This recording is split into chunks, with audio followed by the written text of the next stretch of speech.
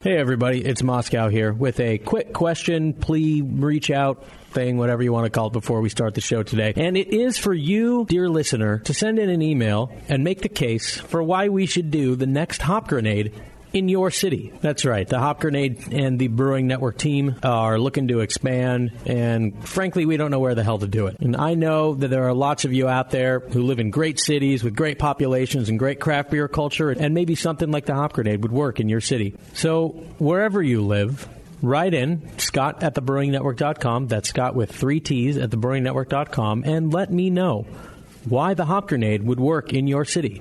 Anyway, that's it. Support our sponsors. Shop on Amazon. By the way, you now can shop on Amazon if you live in the UK or Canada. Just go to the right-hand side of the Brewing Network homepage, thebrewingnetwork.com. You will see Shop on Amazon. You click on that. You'll have your choice of Amazon UK, Amazon Canada, Amazon US, and you just do all your shopping there as normal after you click through that link. And Amazon gives us a little cut, and it's a win-win-win. Lots of wins all around. So there you go. All right, that's it. Enjoy the show.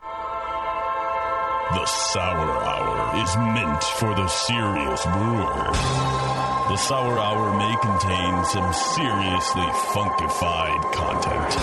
The Sour Hour is not for the faint of heart. So exercise some damn discretion, would you please? Sheesh.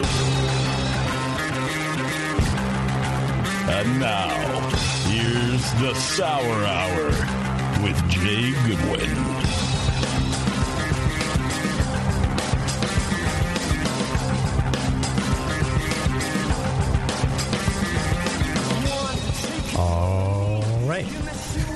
That's all right. Yes. I'll do a good start. Saw Scott missed a button there on the board, and I was like, "Oh, are we going? We're live. We're live. We're live."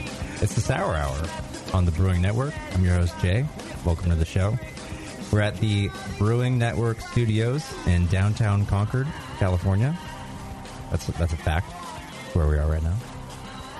Everyone's just looking at me. Among other places. There's something else going on here tonight. We've got Bevo behind the glass. Hello.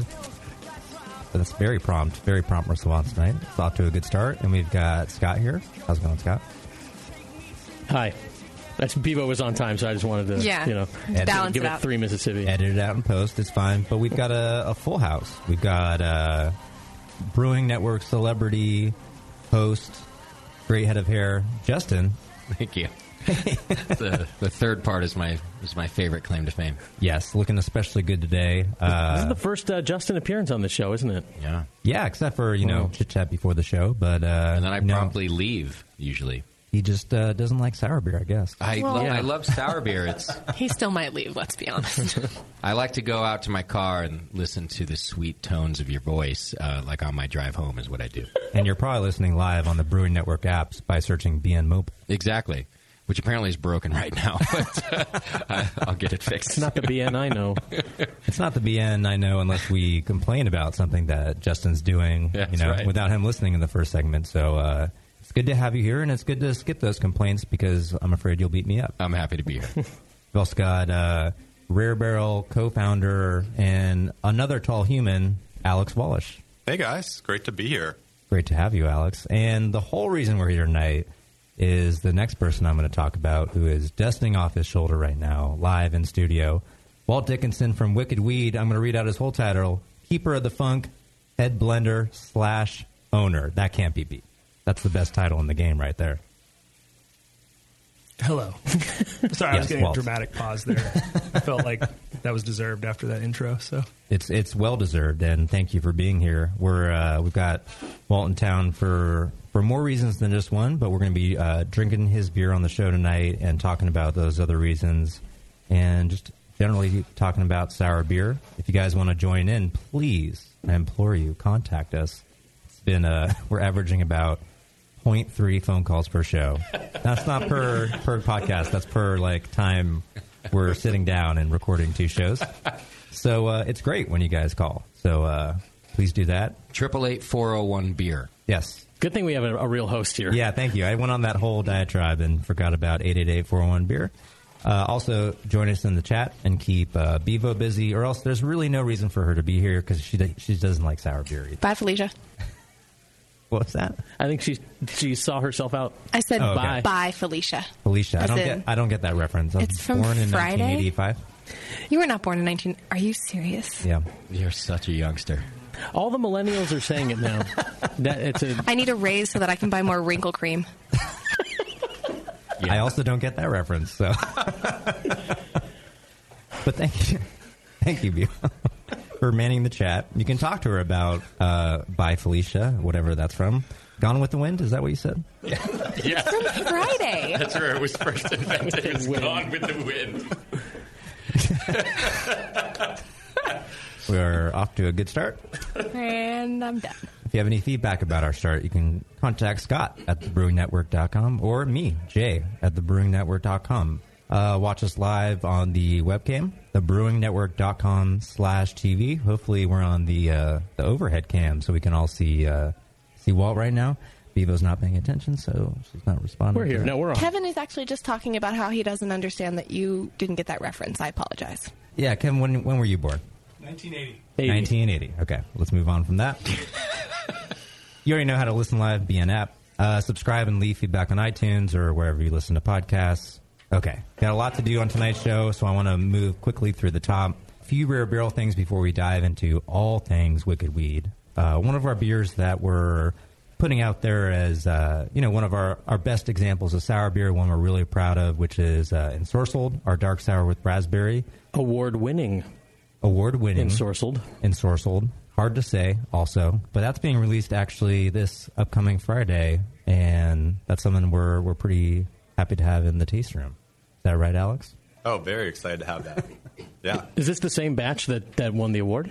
No, because it's a brand new batch. Okay. So this one has been bottle conditioning and is just ready to go now, so we're really happy with that. And happy to share this beer with a lot of people. It's our third time making it, and we think, I'll just speak for myself, I think this is the best batch yet of this beer. So really proud of it. Hopefully you guys are able to try it sometime. Can I ask a question about Ensorcelled? Absolutely. Is there any level of, I mean, there must be some level of consistency with that beer from your, because it's the same recipe, you're trying to produce the same beer, but obviously different things happen. But do you think it's a fairly consistent beer of yours, or is it completely different this year? I think that's one of our more consistent beers. Okay. I think year 1 and year 3 are very similar. Year 2 is slightly different, but you get all the same flavors. This is just really nitpicking. Okay. Other beers, like one of the beers we make is called Forces Unseen, which is a blended golden sour, and that's something that we actually make to be inconsistent. Okay. We're trying to show off the Forces Unseen, which is the wild yeast and bacteria, and how many different flavors you can produce by just having the same malt bill. And we do pretty much one of those batches per year. And the idea is eventually we'll get up to enough stock where you can have kind of vertical tastings of that beer. And the point is for each one to be different enough, but also, that they're high quality and tasty sour beers. But I think the fun part of sour beer is there's an implicit kind of inconsistency in them, being wild fermentations and all. But, there's some wiggle room there. So some brands you can try and be very consistent with, and then other ones you can kind of play around with that and say, hey, try out all these years and try our improvements and all this stuff. I don't know. Well, are you feeling pretty like your beers are pretty consistent? You're doing some year over years now. When you go back and try them, do you feel like you're getting good consistency on the sours? Yeah, but the way we look at consistency is, like we like to say, our beers are not consistent, but they're consistently good. And kind of the same way you look at vintage and wine, right? Every year's vintage is different. Was it a dry year? Was it a hot year?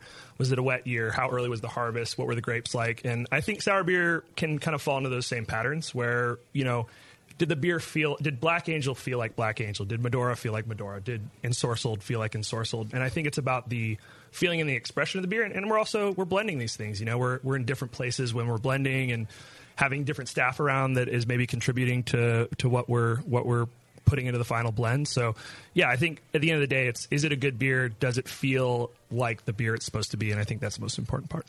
Yeah, absolutely. I think we try to take the same tact. And, there's always, hopefully, every beer we make is good. But there's sometimes it's like, okay, that was good, but I think we could make it a little bit better. And then you kind of have to take that risk there. Mm-hmm. So you just try to do that in a measured way with your experience. And I think with more experience making sour beer, you can be a little more aggressive in your changes year over year.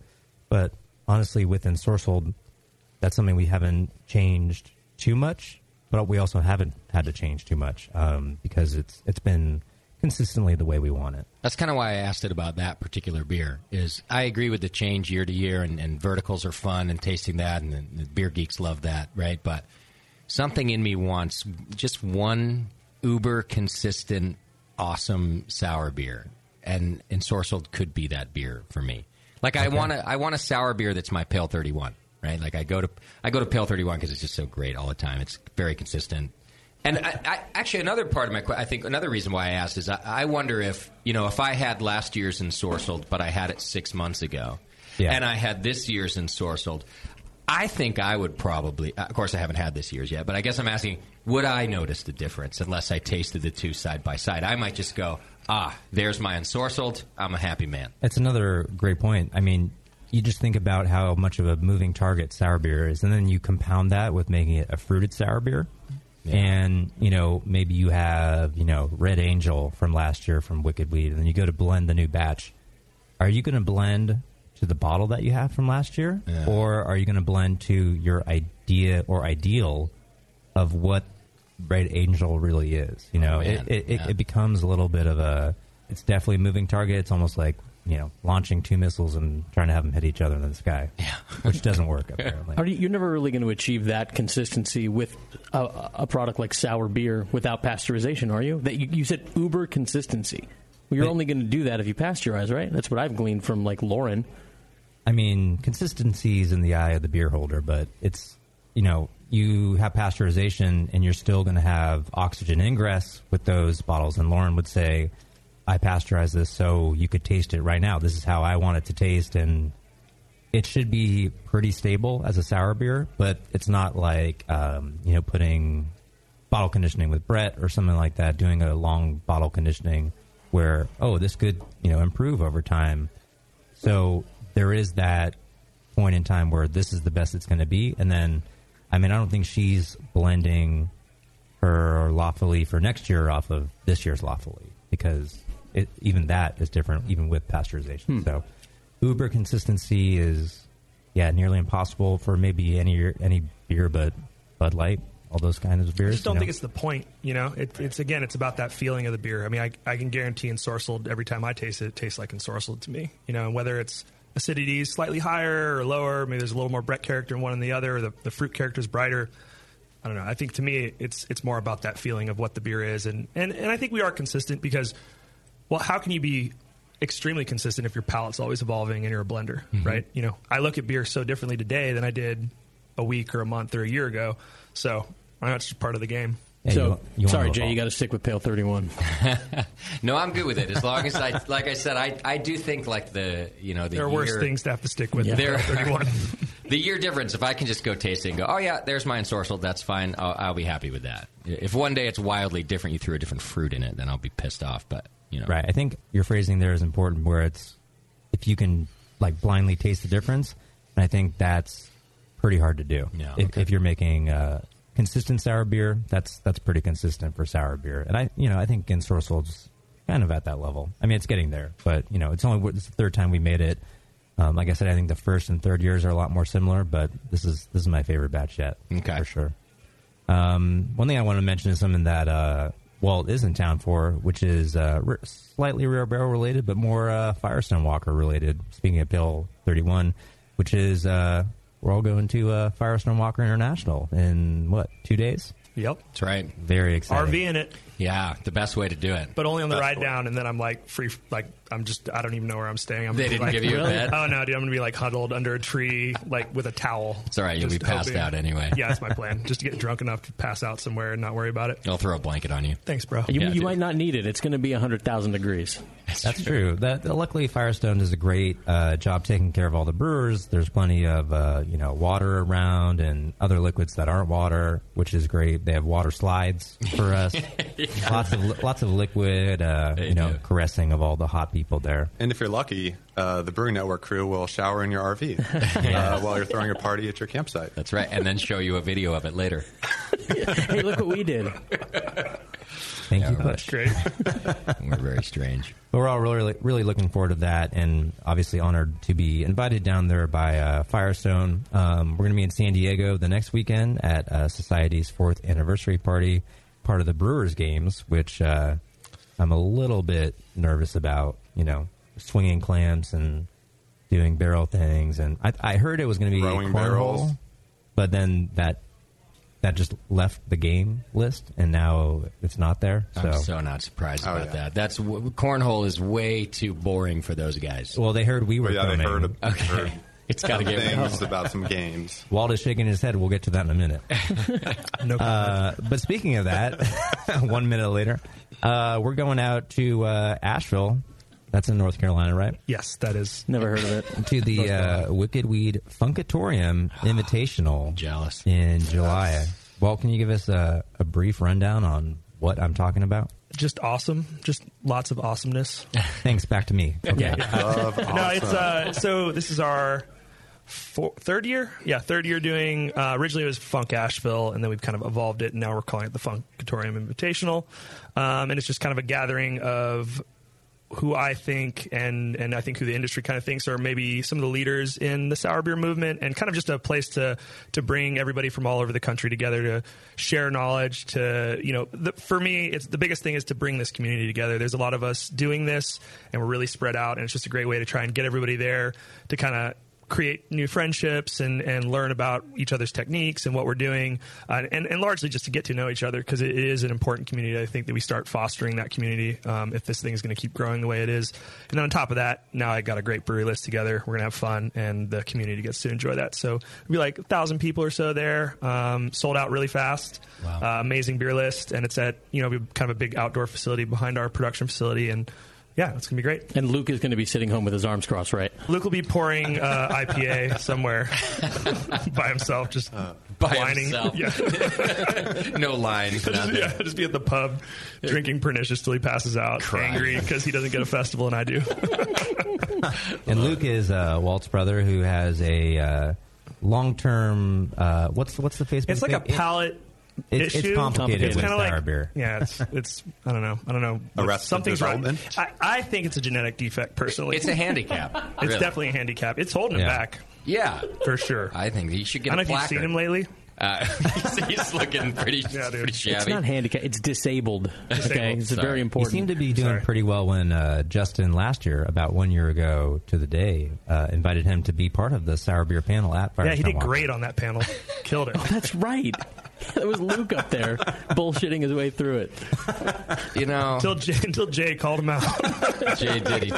Jay has been upset with me ever since because I invited the non-sour drinking brother. Well, you did think you were inviting me on the panel, and then we kind of flopped it on you. So it was a little bit our fault. And then Jay's he's like, really? I was there. Like, I was standing. You saw me standing there. I was just looking at Justin the whole time. Just did not break eye contact. I did not invite Jay up to the stage. So he invited himself. He came up and asked a question on our guest microphone, in which he called out the non-sour loving. I just asked him when the whole panel I asked, when did you fall in love with sour beer? Luke, well, let's start with you.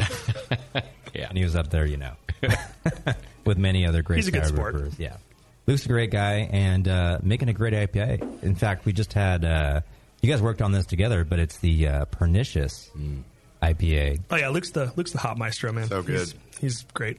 It's not just so good, it's a silver medal in IPA good. That's silver medal in. That's insane. You guys do the Justin. You guys do the broadcast, and it pops up there. How many entries are in each category first? This one, 336. Was this World Beer Cup? Wow. This is JBF. JBF. Okay. Yeah. Unbelievable. Yeah. Unbelievable. And it tastes like silver. Not quite gold. Not quite. Not quite. Just almost. Oh man, it's almost there though. Yeah. Well, not bad. It's an East Coast thing. A few more years, you guys will really make it as a brewery. One of these days. But no, it's a terrific beer, and love poking fun at Luke. But I'm looking forward to seeing him out there at the fest, and that's going to be a great time. And we're, again, another festival we're very proud to be invited to. And that's not all we'll be doing there, but we'll get into that in a little bit. Quick recap of the last episode, and then we'll go to listener questions. Don't we have something going on at your place tomorrow? Quick beer break.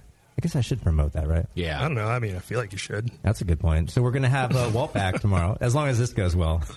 And I don't forget other things that I'm supposed to say. Wicked Wheat's coming over to the Rare Barrel, and we're doing a tap takeover.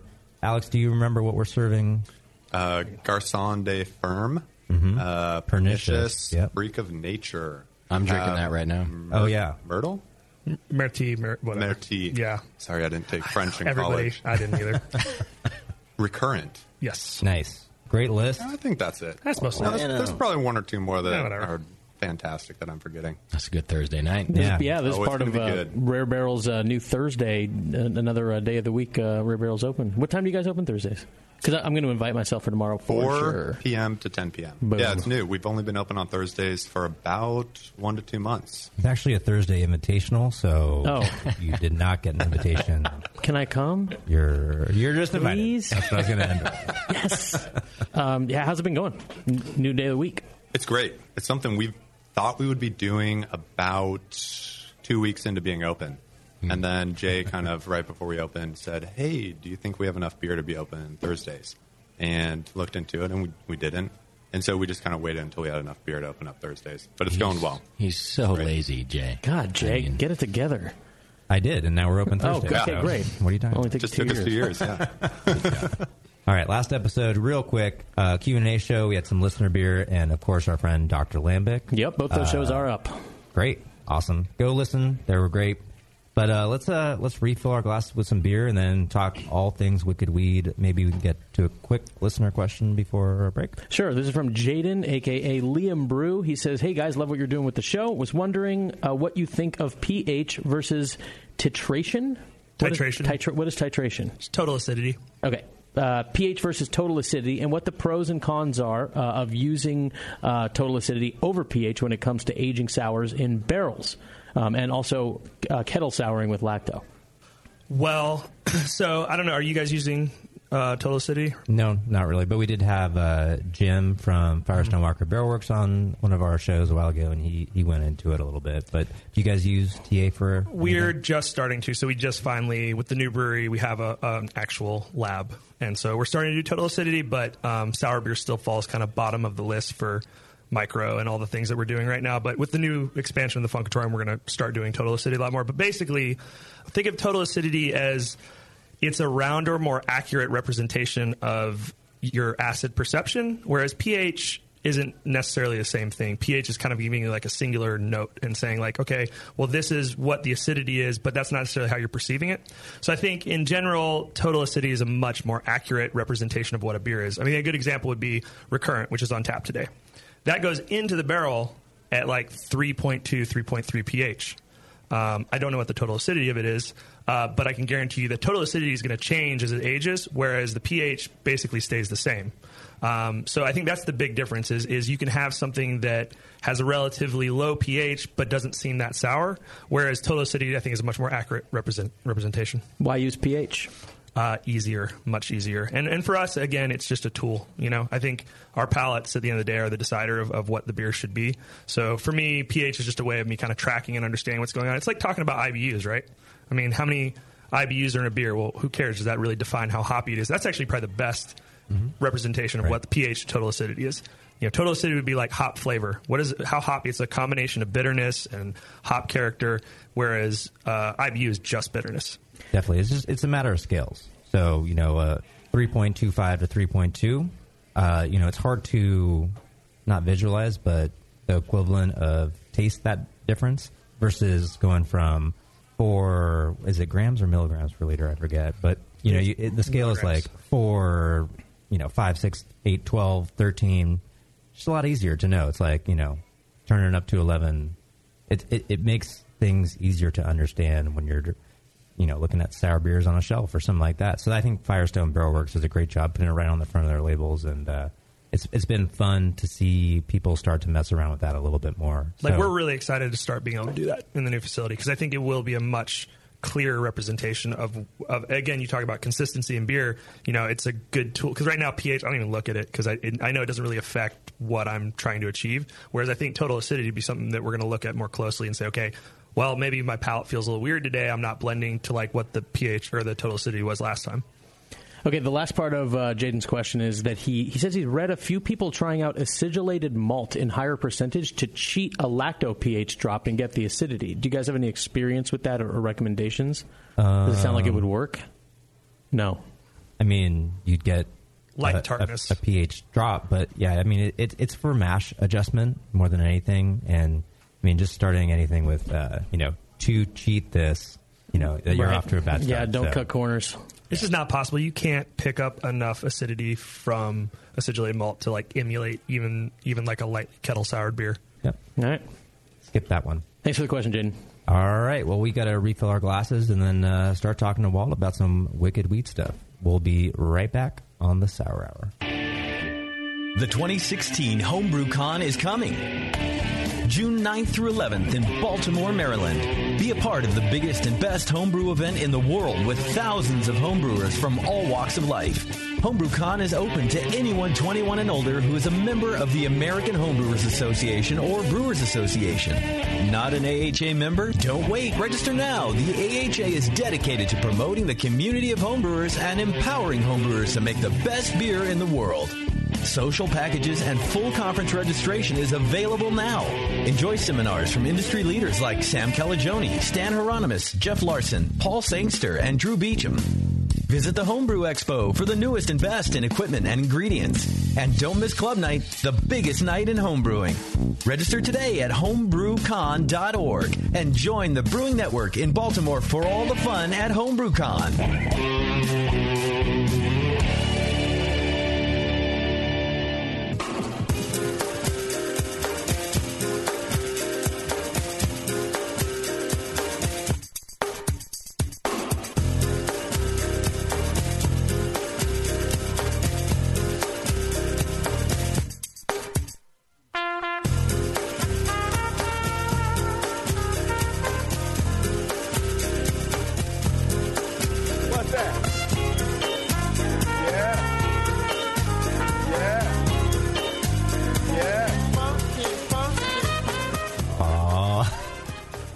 Screwed it up. Jesus. I'm already drunk on Wicked Wheat, I think. We're back. Nice job with the buttons there, Scott. Thanks a lot, yeah. That's really great. I think you're distracted because I told you I had something to tell you right before we came back. I got one cheek hanging off the edge of my seat here. It's not for you, though. It's for everyone listening, everyone in the BN Army. Wanted to let you guys know our friends at the American Homebrewers Association have a special offer just for you. Join or renew your AHA membership in June. That's right now, for the first time this year. You're the first one to do this. Breaking news. It's June. And receive 6 ounce of Mosaic hops from BSG, free. That's right. Yeah, I might sign on a good hop. Write that comment there. A little pause. With your membership. Just visit homebrewersassociation.org and use code BANAHA. Are you grammar checking your live read right such now? Such a grammar Nazi. You are. Or You're worse some than might, Moscow. some might say it's BNAHA, all one word, all caps, when you join or renew. Offer ends the end of this month, which is June, while supplies last. Visit homebrewersassociation.org and use the code BNAHA. That was the worst. I'm glad I'm not paying you for this live read today. That Thank was you. terrible. Thank you all. Thank you all so much. BNAHA. Make sure you use that link when you go sign up. And yeah, just while we're on, I wanted to let you guys know that last question in the last segment was brought to you by sourbeerblog.com. Listen to our good friend Dr. Lambic in the last show and go ahead and cruise by his website, sourbeerblog.com. Outstanding articles, really in-depth, really technical. If you're serious about sour beer making, you got to be on sourbeerblog.com. That was all off the top. That was good. Nailed that one. That was nice. All right. So, Walt, we're on... It's, by the way, it's because the grammar and the notes for that one are perfect. Yeah, exactly. Now I know, fine, I need to run it all through Scott before I give it to Jay, right. Who's even worse. Or better. Or the best. Speaking of the best, I want to talk a little bit about Walt's bona fides. Let's just run through real quick.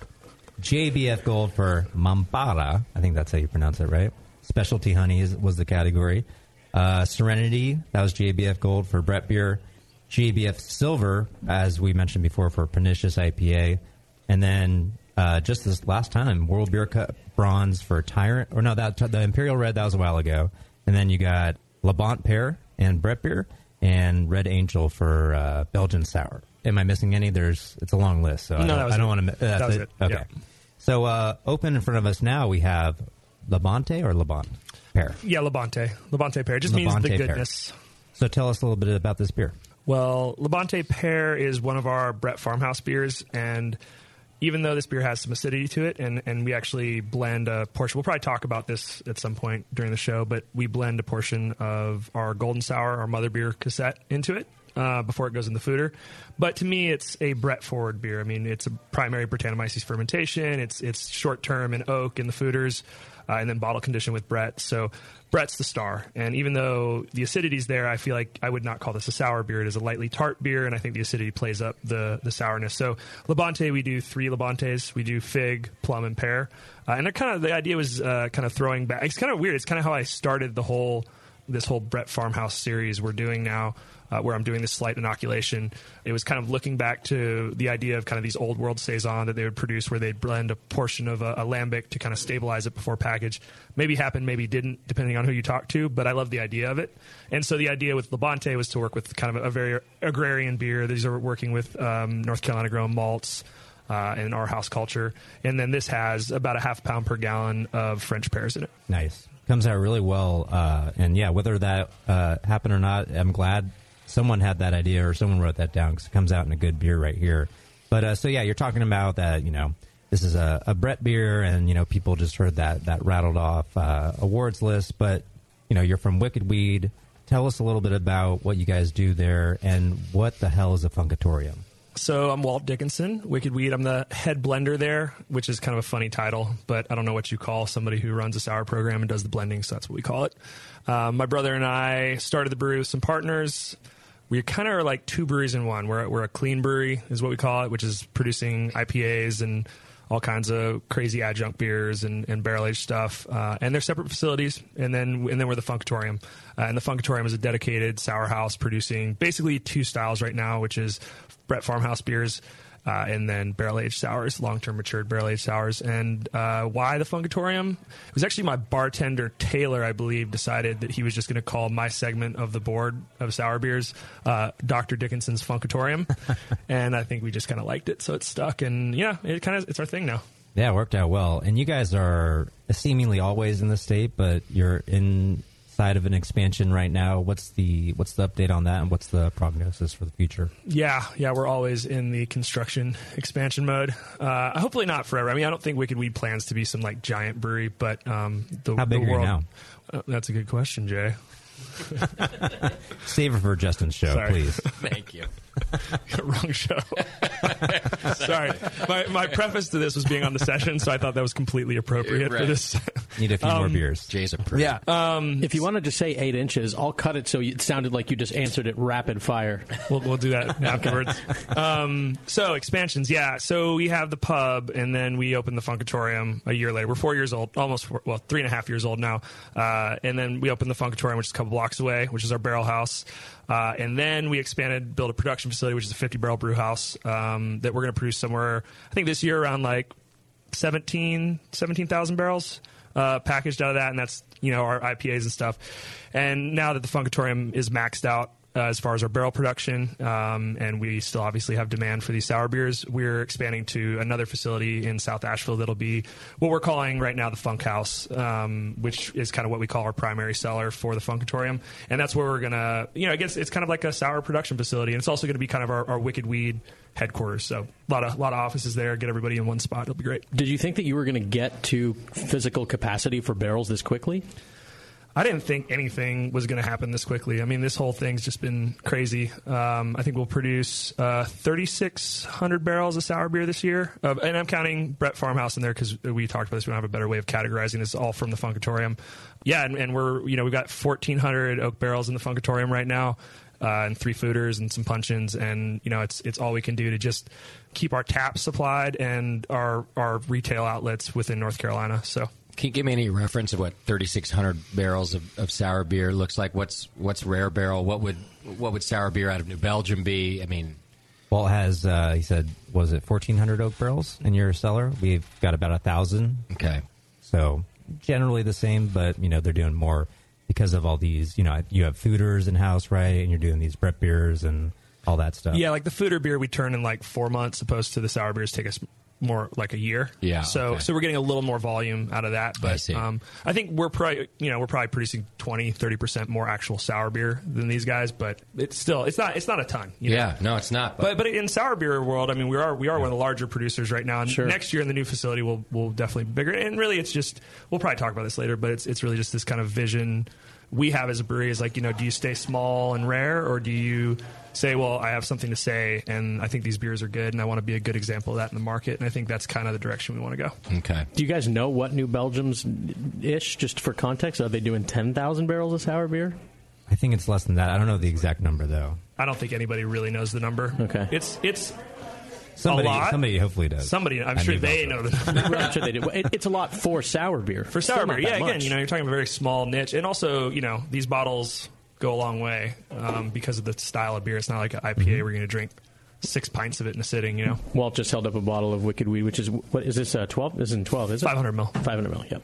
Very beautiful labels on there, great packaging. But when you do talk about introducing these packages to, you say your market, what was the market like? You started end of 2012, around there? Yeah, I mean, there was like no sour beer, and there was no, there wasn't even really like a West Coast style IPA being made really in the Southeast when we opened. And then sour beer, there were a couple small producers. I got to give some credit to Green Man, Mike, who actually just opened a brewery called Zebulon, who's doing some really cool farmhouse stuff. He was making sour beer, but I mean, you're talking about like 6 barrels, Nobody was producing any kind of volume, anything more than like maybe, they'd package a few barrels a few times a year.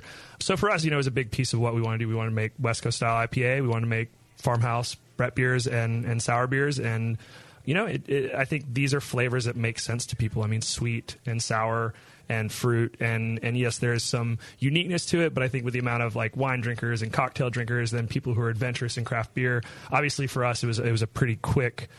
Black Angel really just set the stage for us when we opened, and it just kind of blew up from there. And it was like, okay, how do I make more of this beer? And we've just kind of been growing that program as quickly as we could within the space we have. Right on. And, I think you've touched on it a little bit already, but it's a pretty broad question. But when it comes to making sour beer at the Funkatorium, what's kind of your approach? What's your philosophy? Broadly, what are you trying to accomplish?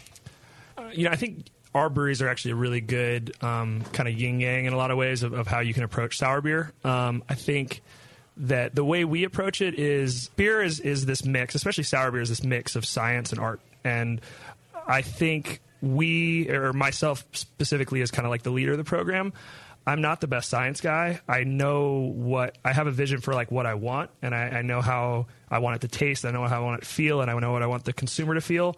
And I think for me, that kind of drives what we're doing. So, we kind of have our house cultures and our house process. And I think it was really thought out. I mean, I put a lot of time and energy into thinking like, how do these organisms work, and how are they going to work together, and how do we get them to be successful in our environment?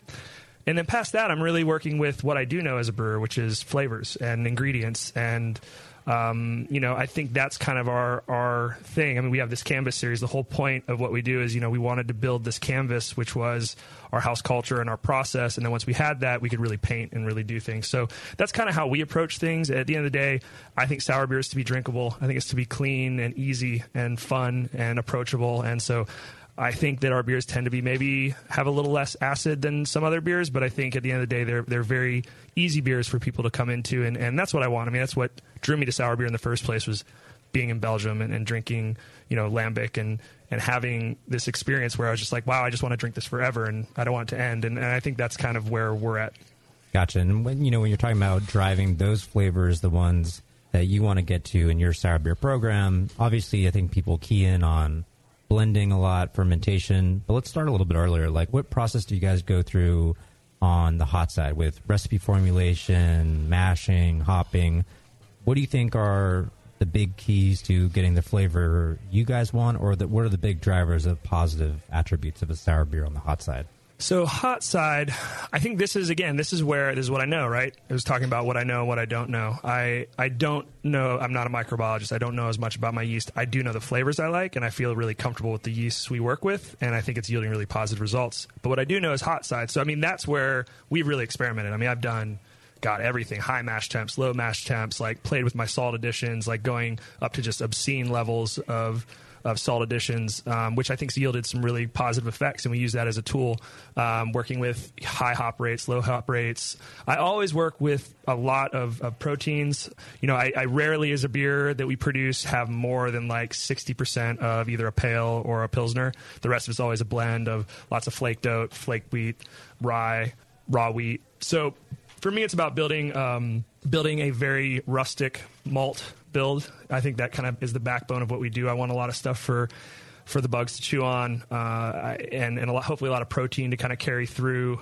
I know that's going to break down eventually, but I do think it carries through the finished beer. And as far as hops, aged hops is something new that we're working with that I'm really excited about, and that's kind of playing a bigger role in what we're doing. So as far as hot side, these beers are saison to me. Like, I build the beers like they're saison, and I play with a lot of different grist in that. And I think depending on the beer we want to create, we just play with that.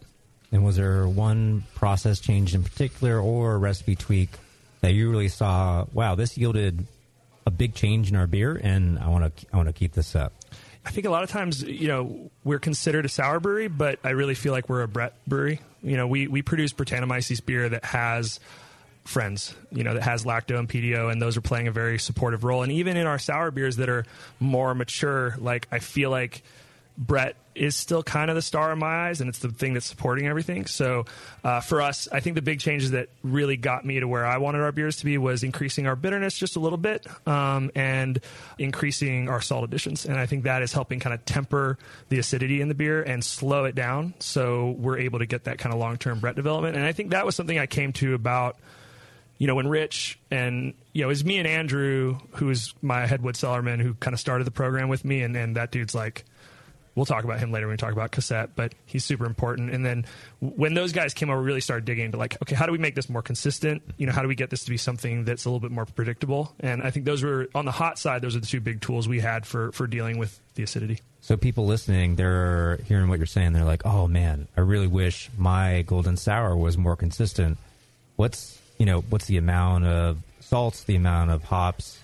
Is there a rough ballpark where you guys landed on? I know it won't apply to everyone, but just a little bit of a framework you can recommend to new brewers or even experienced sour brewers. Yeah, for me, we're targeting, and again, this all depends on, I still, it's pretty fun. I'm totally still a home brewer. I still use beer tools for all my recipe design and calculations, because, like, we tried to use other stuff, and I was like, beer tools, it worked forever, and I'm just going to keep using it. So for me, we're calculating like somewhere in the 18 to 30 IBUs. And I'm always trying to use like really low alpha hops, trying to, ideally getting a lot of beta in there too, which is, looking at lambic and why did they use aged hops? Well, they used aged hops because the beta acids were suppressing the bacterial growth, but the alpha was gone. And which is why I'm moving to more aged hop usage just for that same reason. Now there's also flavor contribution there. So, I think the bitterness is your best tool. Basically, if you just build it like you're building an IPA hop build, I've taken it all the way up to like calcium, going all the way up to like 600. But I think if you're in that 200 to 400 range, you're in a pretty good spot. But not bitterness for IPA. What's your bitterness level at? Or do you mean IBUs? bitterness? Yeah. Oh, well, no, that's what I'm saying. I mean, when I'm calculating. So for calcium and bitterness, IPA level. Yeah.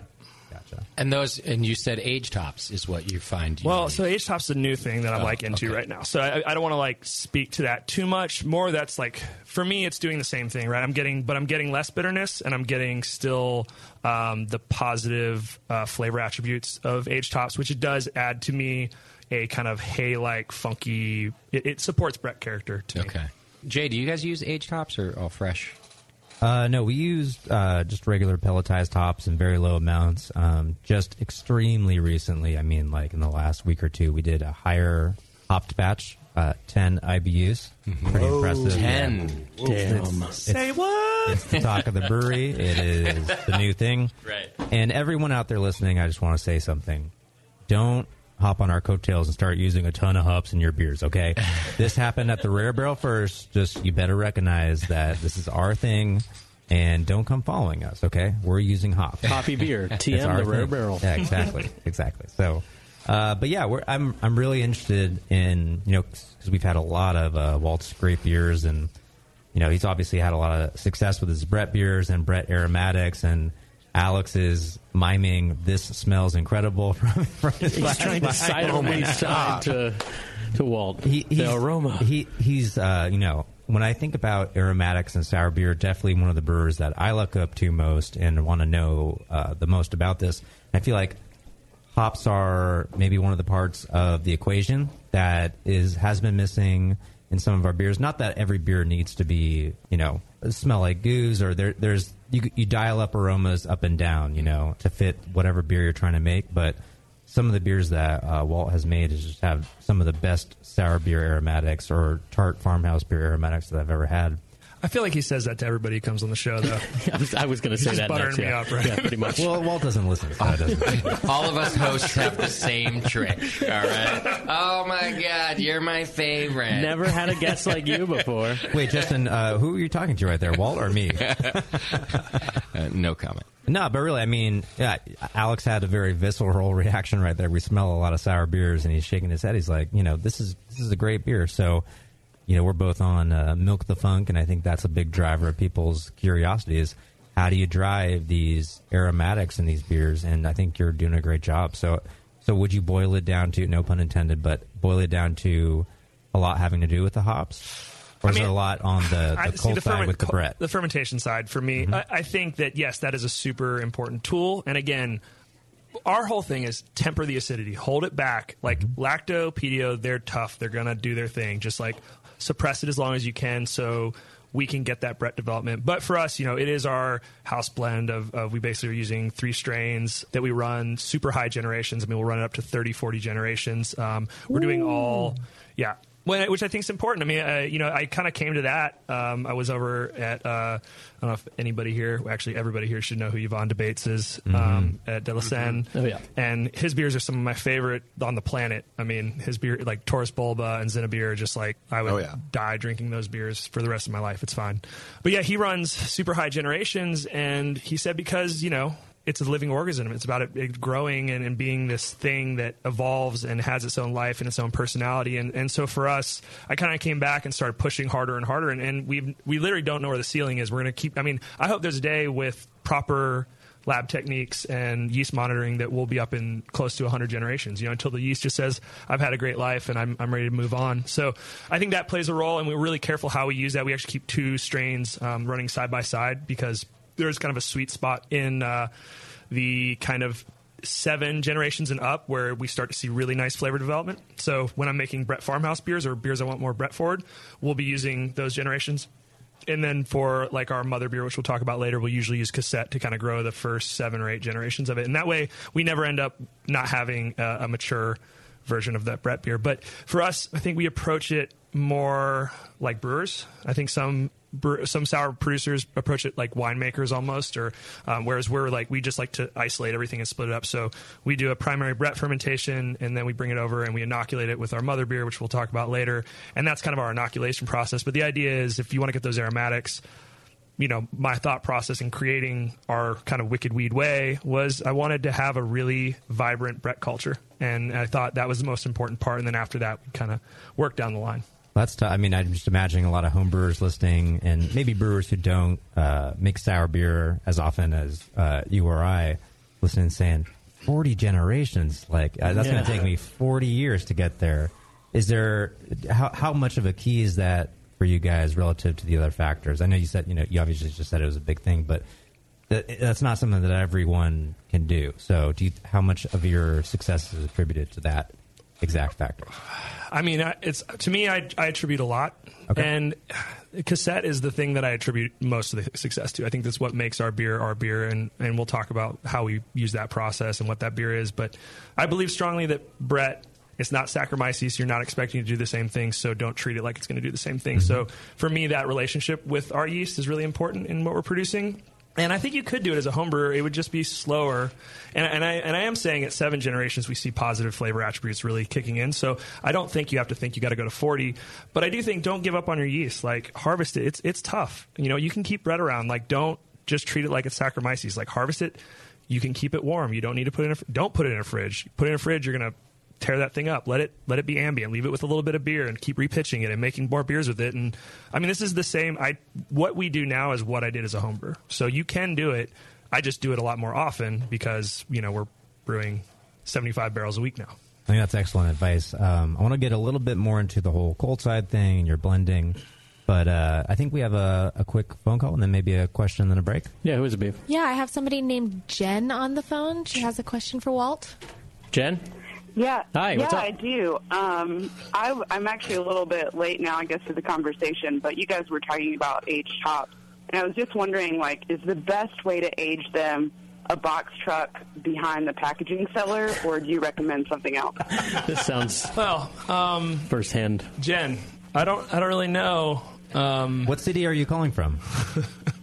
I happen to be calling from Asheville, North Carolina. No, that is so this is Jen, our newest addition to the Funkatorium staff. Our first cellar woman. I'm so glad that Hi, you everyone. know this person because I was about to go in there and scream at Bevo for doing the somebody named Jen is on the phone instead of like properly going, hey, it's Jen from Asheville, North Carolina. What's your question? Calm down. You just saved Bevo. Well, and yes, I don't know if you know, Jen, it is a Belgian tradition to age hops in a shitty broke down box truck behind your brewery where bums be. I didn't know if that was the best method or if you should just, you know, like open a new facility that's strictly aging hops. Well, yeah. Wow. Jen's Do you have a problem with our hops? Jen's got lofty ideas I as really a enjoy new. Jen's pretty sassy, so we're happy to have her. Are you building any new facilities that might be able to house such a room? I do. I actually have 5,000 pounds of aged hops sitting in a new facility, Jen. Wow. Sorry. Hey, do you have any other pointers for life for Walt, as long as you're on the phone? Oh, God. I mean, no, I guess I kind of ruined something, so probably not. He told us he's been working out. Is that He's looking pretty ripped. any other changes he should make in his life? No, I think he's nailing it. All right, All right, good. Thanks, Jen. Thanks for calling. Jen. Awesome. One more or a break? Let's do a real question here from Mark Graves, who writes in from Medford Lakes, New Jersey. This is a question for you, Walt. He says, I always hear how you guys use 2, 3, or even 4 pounds of fruit per barrel with regard to your wild ales. How do you get the beer out and leave the fruit behind? I always imagine smaller cut fruit making it through the bottling tank and larger cut pieces clogging the line, especially if it's in one large oak foeder or steel tank. Yeah, so we do. The kind of upper echelon of fruiting we've done is like 6 pounds per gallon, but I'd say kind of my sweet spot for like our rare stuff, like the Angels and this new Mort series, which you guys will probably taste later, that's like 4 pounds per gallon. And we get we'll talk about fruiting later probably, but we get all whole fruit in, and then we process it in-house and puree it. And so it's just patience, man. We rack the beers multiple times, cold crash, let it really sit. And we also accept loss. I mean, we just packaged Golden Angel last week, which was 6 pounds per gallon of apricots. And I think we yielded about 60% of the total volume. Wow. And it's just, you know, if you're going to use that much fruit, that's kind of part of the game. So we typically see like 30% loss in those heavily fruited beers. And, Damn. you know, that's why they're expensive. Yeah. But they taste good. They sure do. Boy, by the way, yeah, the what is it? Sorry, I'm going to Garçon de Ferme. Garçon de Ferme. Man, Map of the Sun, eat your freaking heart out. Telling you. This is a really Beer's great beer. incredible. Well, Juicy. So it's just a peach farmhouse. You know, Garçon de Ferme just means farm boy. And so we wanted to work with the South Carolina peaches. We have, obviously, that's a great fruit source for us. And because it's local, it's a little more reasonable as far as price. So I just decided, well, screw it, I'm going to go ahead and go at like 2 pounds per gallon, which is a lot for a farmhouse beer. So I wanted to be like biting into a peach. That's know, and it's boom. kind of, You nailed that. Thanks, man. Holy moly. And the rest is just like a simple wheat beer recipe, a simple saison type. Yep. Yeah. Simple saison type recipe. I'd have to look at it to tell you exactly what it is, but I know for sure it's wheat oats and pills, all North Carolina grown, and then into the foeder. And was there any fresh hops or aged hops in this one? There's a little bit of aged hops in this, yep. Aged hops, okay. Very small amount. Yeah. What kind? They are, I think everything we have right now is Steering Goldings. Does it matter with aged hops? What kind? No, but I always I don't know, there's just like something in me tells me I want to be buying Saws and Steering and like the hops that I think fit kind of that traditional. But I mean, realistically, they should all be similar, but I do know that people have had negative results using high alpha hops and aging them. Again, because you're trying to age out the alpha acids. So. Sure. Those guys didn't put them in the back of a box truck, though. So it's it is. See, that was it was a viable question. How do you age hops? Yeah, we also work absolutely. with whole flowers too, and I think whole flowers because you have more airspace within the flower to age, and then we age them for about a year before we use them. I mean, you want to age them not till they're cheesy. You want to age them till they just smell like hay. You know, once they smell like hay, that's a good piece of advice. Yeah. Well, How long does that take? About a year. In a box truck, in a hot. Yeah. What we do is we cut them open, throw them in. We just got cardboard boxes, so we cut them open, dump them into the cardboard boxes kind of loosely, and then stack those with sticks in between. So they're just like in the hottest place we can find. Okay. There are styles, though, for which you do want cheesy, though, right? I thought I remember hearing that for like a goose or something. I think I don't think so, though. I think what you want is what we're using. I think you want that dried, aged hop character. You don't really want a cheesy hop. I don't think that's a positive flavor character. I'm not saying you can't make a good beer that tastes like blue cheese. Yeah. Somebody might like that. But kind of like saying, a good Brett beer has to taste like mouse taint. You know? Right. Yeah. It's just a popularized off flavor that people associate with an ingredient that's not well understood. So, I think you wait till the hops, you listen to them, and then when they say, hey, then you throw them in the You know, it's interesting. I don't know if it's coercion or not, but now that you've said that, and especially as the beer kind of falls off my palate, I can taste a little bit of straw. It's like a nice straw hay flavor. I think that's definitely like what I get out of them, and that's what I like. It kind of, again, it makes these beers feel more rustic, you know? Yeah. We did a great job. This is like biting into a peach, and I'm sad that it looks like there's not that much left, but let's get into some more beers. It will be on tap tomorrow at the Rare Barrel. Oh, look at this guy. Let me just pull out a $20 bill. There you go. I actually didn't, though, for anyone watching. But yeah, let's drink some more Wicked Weed beers, but not before we take a quick break. You're listening to the Sour Hour on the Brewing Network. Hey, my brewing brothers and sisters. This is Jamel Zanisha, and I love a bold, hoppy beer, one that spits resin in your face and makes you cry uncle. There are a lot of great hoppy beers out there, but at Heretic, we want to make something as bold, dank, and resiny as possible. We use hops at every chance we get, including multiple dry hop additions. The result is Heretic Evil Cousin. This light golden, 8% Imperial IPA has an easy malt character that helps take the edge off the massive bittering, but it takes a back seat to the in-your-face hop character. We make sure this beer finishes dry so the hops can jump out and slam you in the taste buds. If you can't get enough hoppy goodness, Evil Cousin is your cup of tea. Cheers.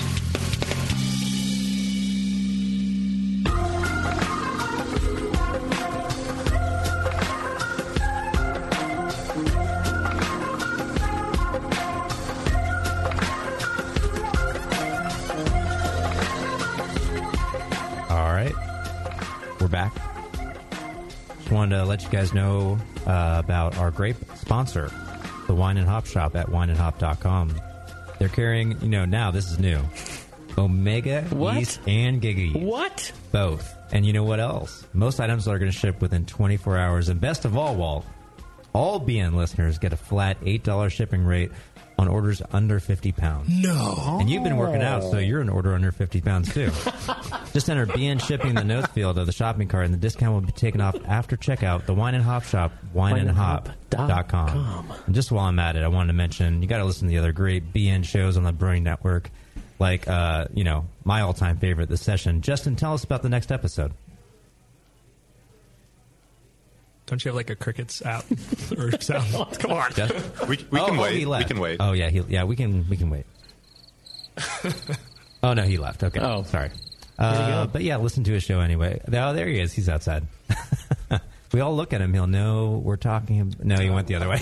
You can go through the archives and find Wicked Weed's appearance on The Session from October 2014. I believe that was Show of the Year, actually. That was It Show was, of the Year. yes. You guys were guests of the year that year, right? Big deal. Finally got one on Jay. Although, would you rather be guest of the year or have every single beer you make win beer of the year, as the Rare Barrel did in 2014? Come on, guys. You can't tell me that's not a little biased. Yeah. No, we had no agenda at all. Straight up, bro. We didn't expect to get a shipment of every beer they've ever made. They went out and bought those, so it was a big... No? Oh, okay. No, those were purchased. Yeah, they were purchased. Yeah, go ahead and listen to Walt and Luke if you miss Luke. Yeah, he's like a less intelligent, less better looking version of me. Less well spoken. Certainly less funny. They both have total author names though, more than brewers. I've always thought. Luke and Walt Dickinson. Yeah, the next great American novel. Just have to learn to write and read. Yes, and speak. You're almost there. So we're back. We're cracking open another Wicked Wheat Sour, and this is Cerise Mort. See how I stopped that? Yeah, good job. You stopped up to the E.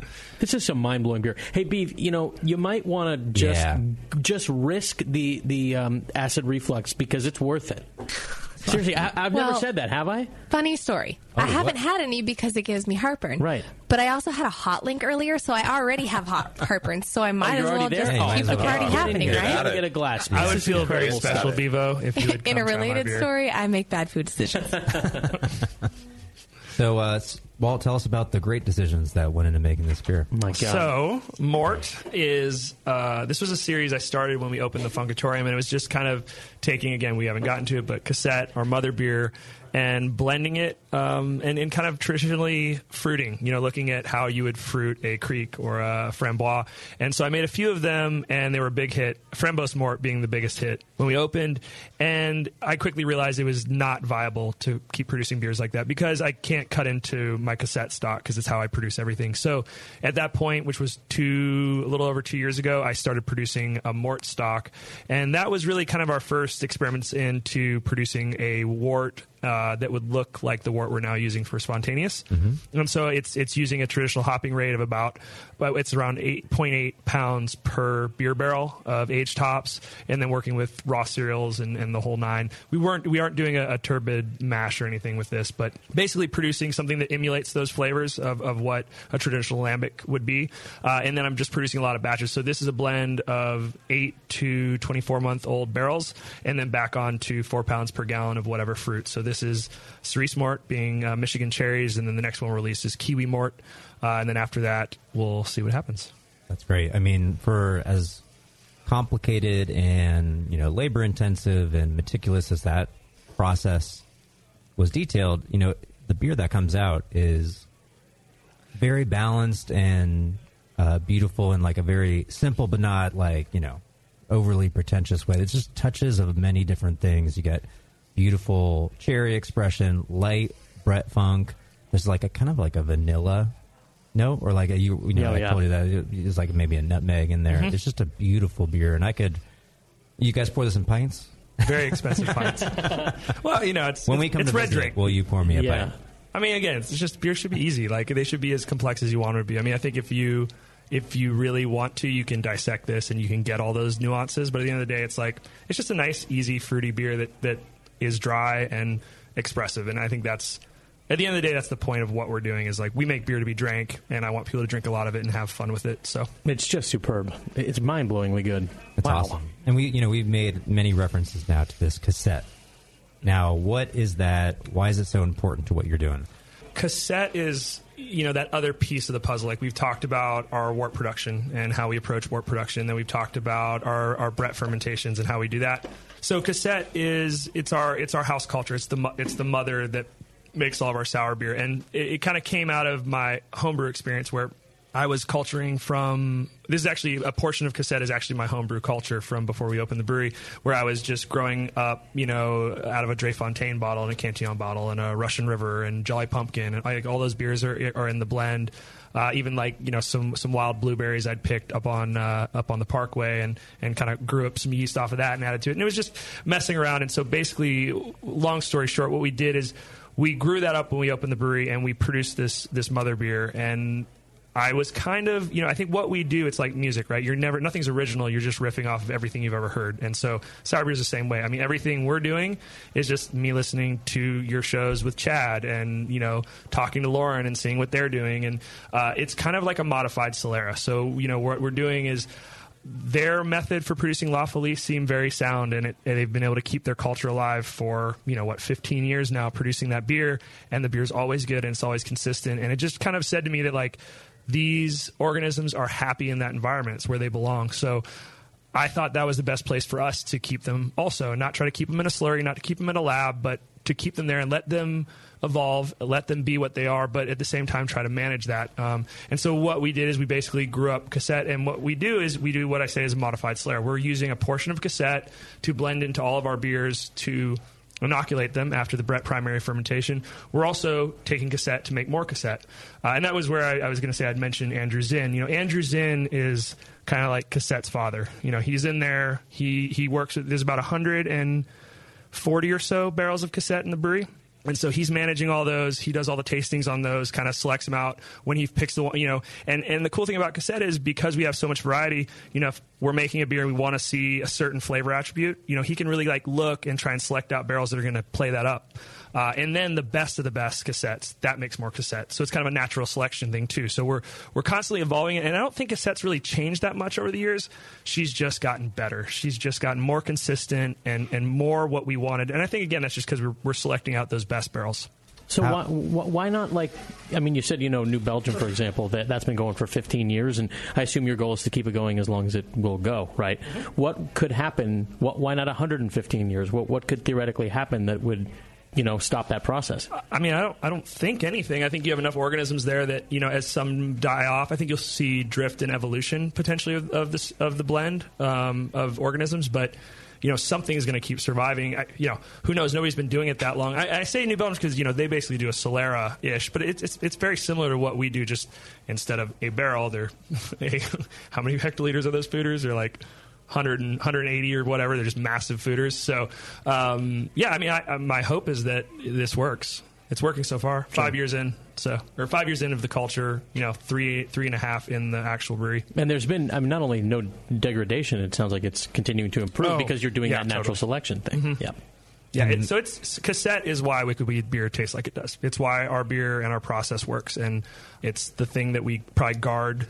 Not that I don't want to share the knowledge. That's very precious to us. We make sure we monitor that and manage it very closely because we know it's the mother of our beer. Without that, this beer wouldn't be sour. It wouldn't be what it is.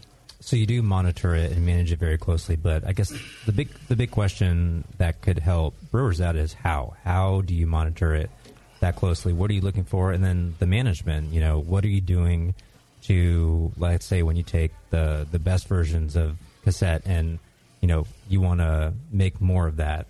Is it just your standard wort? What are you doing special for that versus for the Brett primary or anything different at all? Well, we're not. I think that's the beauty of this. Again, it's for me, the beauty is in the simplicity of what we do. It's a lot of steps, but it's a very simple thing because it's I don't know, it's like baking bread or something. You do the same thing over and over again, you get a somewhat predictable result. So we're doing the same Brett primary. We're doing that same mixed culture Brett primary fermentation. Again, healthy Brett culture, I think, leads to a healthy sour beer because Brett's the backbone that kind of fixes all the things we're screwing up.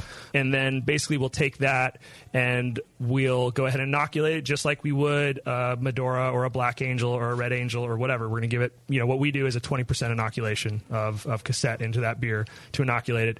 And then cassette does have its own grist, and that grist is very much like the mort grist. It's 65% pills and then 35% oats and wheat. And very simple, low hopping. That we hop a little lower a lot of times than the rest of our beers. And the only reason we do that is because I want to promote that lactic production. Because, again, this isn't a beer I want to drink. This is a beer I want to blend off to inoculate things. So I want a really healthy culture of the acids. Acid-producing bacteria.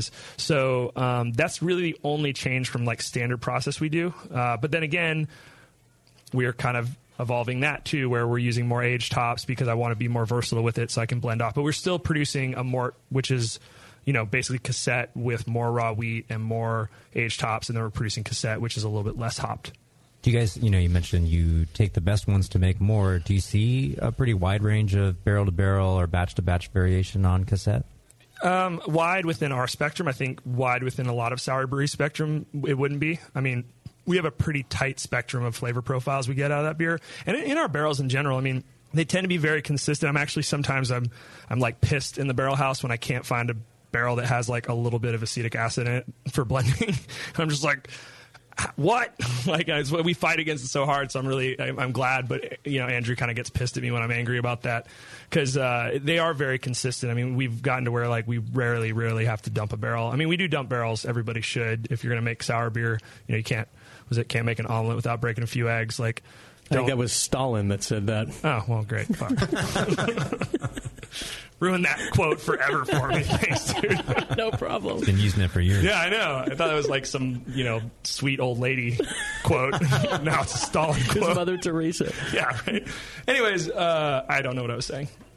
I'm sorry. I didn't mean to. The barrel-to-barrel variation. Yeah, barrel-to-barrel variation. So, yeah. No, we keep it pretty tight. I mean, I was saying I can tell you've been working out. I know. I'm keeping it. Lots of squats. No, I was actually talking about you have to dump barrels to make good beer. And I think that's a very important piece of this whole thing, which we'll talk about later, is like the quality of beers people put out. And, nobody cares what you didn't pour. Mm-hmm. Nobody cares how bad the beer is you didn't serve them. And totally. I think it's an important thing for everybody to remember when they're making sour beers. Like, you get one shot at that, especially if they haven't had a sour beer before. You get one shot to turn them. And if you do a good job, you can do it. You can make them a sour beer drinker. So, the barrel-to-barrel thing, we dump some, but for the most part, they're pretty consistent. And I think the big things we see is increased Brettanomyces character, increased acidity. We get a really lemony acidity to them, very lactic. And then we'll also see some that maybe are exhibiting some kind of butyric characters or something like that. But that's usually just part of the aging process. Because, again, we're not aging cassette full. Cassette's not a year old when we inoculate. It's only about 4 to 6 months old. Because that's actually my next question. Yeah, what's the youngest cassette inoculation and the oldest one? Yeah, I'd say 4 to 6. That's kind of our sweet spot. We've, in a pinch, we've inoculated down to like 3 months. But again, this is just, think of it as a growing culture. You're not trying to blend in a finished beer. You're just trying to. We don't want it to be too old because if you get it too old, then cells are dying off, and the beer. Basically, if the beer is getting bright in the barrel, that means you don't have as high a cell count. So for us, we're always looking for that kind of sweet, creamy, cloudy section of the fermentation in the barrel, and then that's where we're inoculating. Right on. Let me just ask this quickly about dumping barrels. How do you make the call on a borderline barrel? Is it that thing like, if there's any question at all, it's a dump? There's got to be like borderline decisions. Yeah, there are. Well, and that was where I was saying, there are certain flavor attributes. This is maybe where we can talk about blending a little bit. I don't know if that's in the cards tonight, but this is where I think we're, as a brewery, growing a lot right now, is in the blending, the art of blending, and really starting to understand what it takes to make a great blend. Like, why, I think here's a good example. Why are Tommy Arthur's beers so amazingly complex? Because he's a great blender, and because he takes barrels that you would probably say, I should dump this, but he knows that like a small portion of that barrel blended into the whole really lends to things. I mean, it takes a while for you to understand that like ethyl acetate, nail polish, in very, very small amounts below threshold, I think lends to like juiciness and almost like a grapey character to the beer. Same thing with acetic acid. Acetic acid below threshold, I think Jay is one of the masters of that. You would never taste a rare barrel beer and say, man, this beer is like acetic, but it's playing a juiciness. It's adding to the fruit character and the juiciness of the beer. And so I think those are important tools in blending that I think it takes a while to understand how to get to that level. And so for me, when assessing a barrel that we dump, it's like, if the flavors are just too much, if I've got too much ethyl acetate, or I've got something that's not a curable flavor, or something that won't complement the blend, that's really where we dump them. Okay, so this is good. We'll round out this show before the break here with a question on acetic beer from Brandon, who says, "So I aged excuse. Bless you. Jeez. So I aged a gallon of Saison with a He's back. I'll cut it out. So, believe me, this will be seamless. That was totally my beer, by the way. 3, 2, 1. So, Scott, you got to break some eggs to make some omelets. You sure do. That's my boy Stalin. And anyway, this is a question from Brandon Eckert, who says, so I aged a gallon of Saison with a sour dreg mixture for 18 months, and I saved the dregs/cake after transfer. I made the mistake of mixing it with 2 other dreg combos before trying it. The single gallon was very acetic, and I dumped it.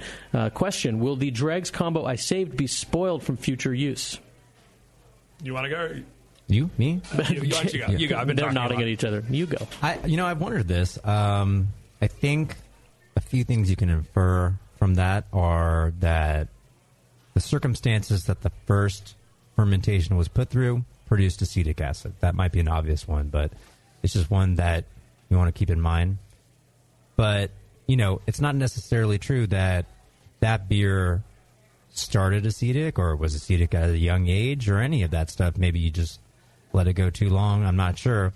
This is another reason to taste beers along the way. We've made the analogy, it's like the roller coaster. You want to ride the whole roller coaster. You just don't want to, go to the start, walk around the line, and then go to the finish line. You want to feel everything that's happening over the course of your beer so you get to know it a lot better. You could be losing a perfect beer along the way, and you wouldn't know because there are certain Brett strains that will produce more acetic acid over time than others, depending on how you make the beer or what it's stored in. That'll produce more acetic acid. So it's tough to know what's going to happen next, but broken record, try it out on a smaller scale. If the 1 gallon, hurt you too bad, just roll it around in a mason jar and go from there. See if you're getting short-term acetic acid production. If it's tasting good, then go from there. I don't know. What do you think, Walt? Yeah, technically you need oxygen for acetic acid to function and alcohol. So, I think I would probably, unless I was in love with that culture, I would probably just ditch it because you probably have too much acetobacter in there to wave it, and you'll probably end up with acetic acid. But if you wanted to, I would keep it in a very oxygen-deprived environment and see what happens. I think that's a good point. It's a finer point than I made, which is that you would know if there's acetobacter in it if it had turned to acetic acid much earlier. If it's 3 months, 4 months, 5 months, 6 months in, you're getting lots of acetic acid, well, you probably get a large acetobacter contamination. But, some Bretts aged out 10-plus months can start to display some acetic acid, and, you can get in trouble that way. All right. Good question, though. Let's get to some more questions, but let's take a show break. Yes, let's. Just waiting for the music in my headphones. Can get a little thing going. We have a request for music for the next show, right? Oh, that's right. Yeah. What was it, Alex? It was Blackalicious? Yes, Deception. All right. So nice choice. If you made it through the whole first show, loving the hip-hop, you got to hang on. And what break is that going to be for people to look forward to? First break? We'll do the first break of the second show. First break. Oh, no, let's put it in the first show because they're hearing this on the first show. So, right. Oh no. Well, then this will be like a teaser or something that already happened. So, first break of the second show after the D block. Right. All right. Thanks for joining us on the first show. We got Walt coming back for some more great beer info, great questions, great answers on the next episode of the Sour Hour.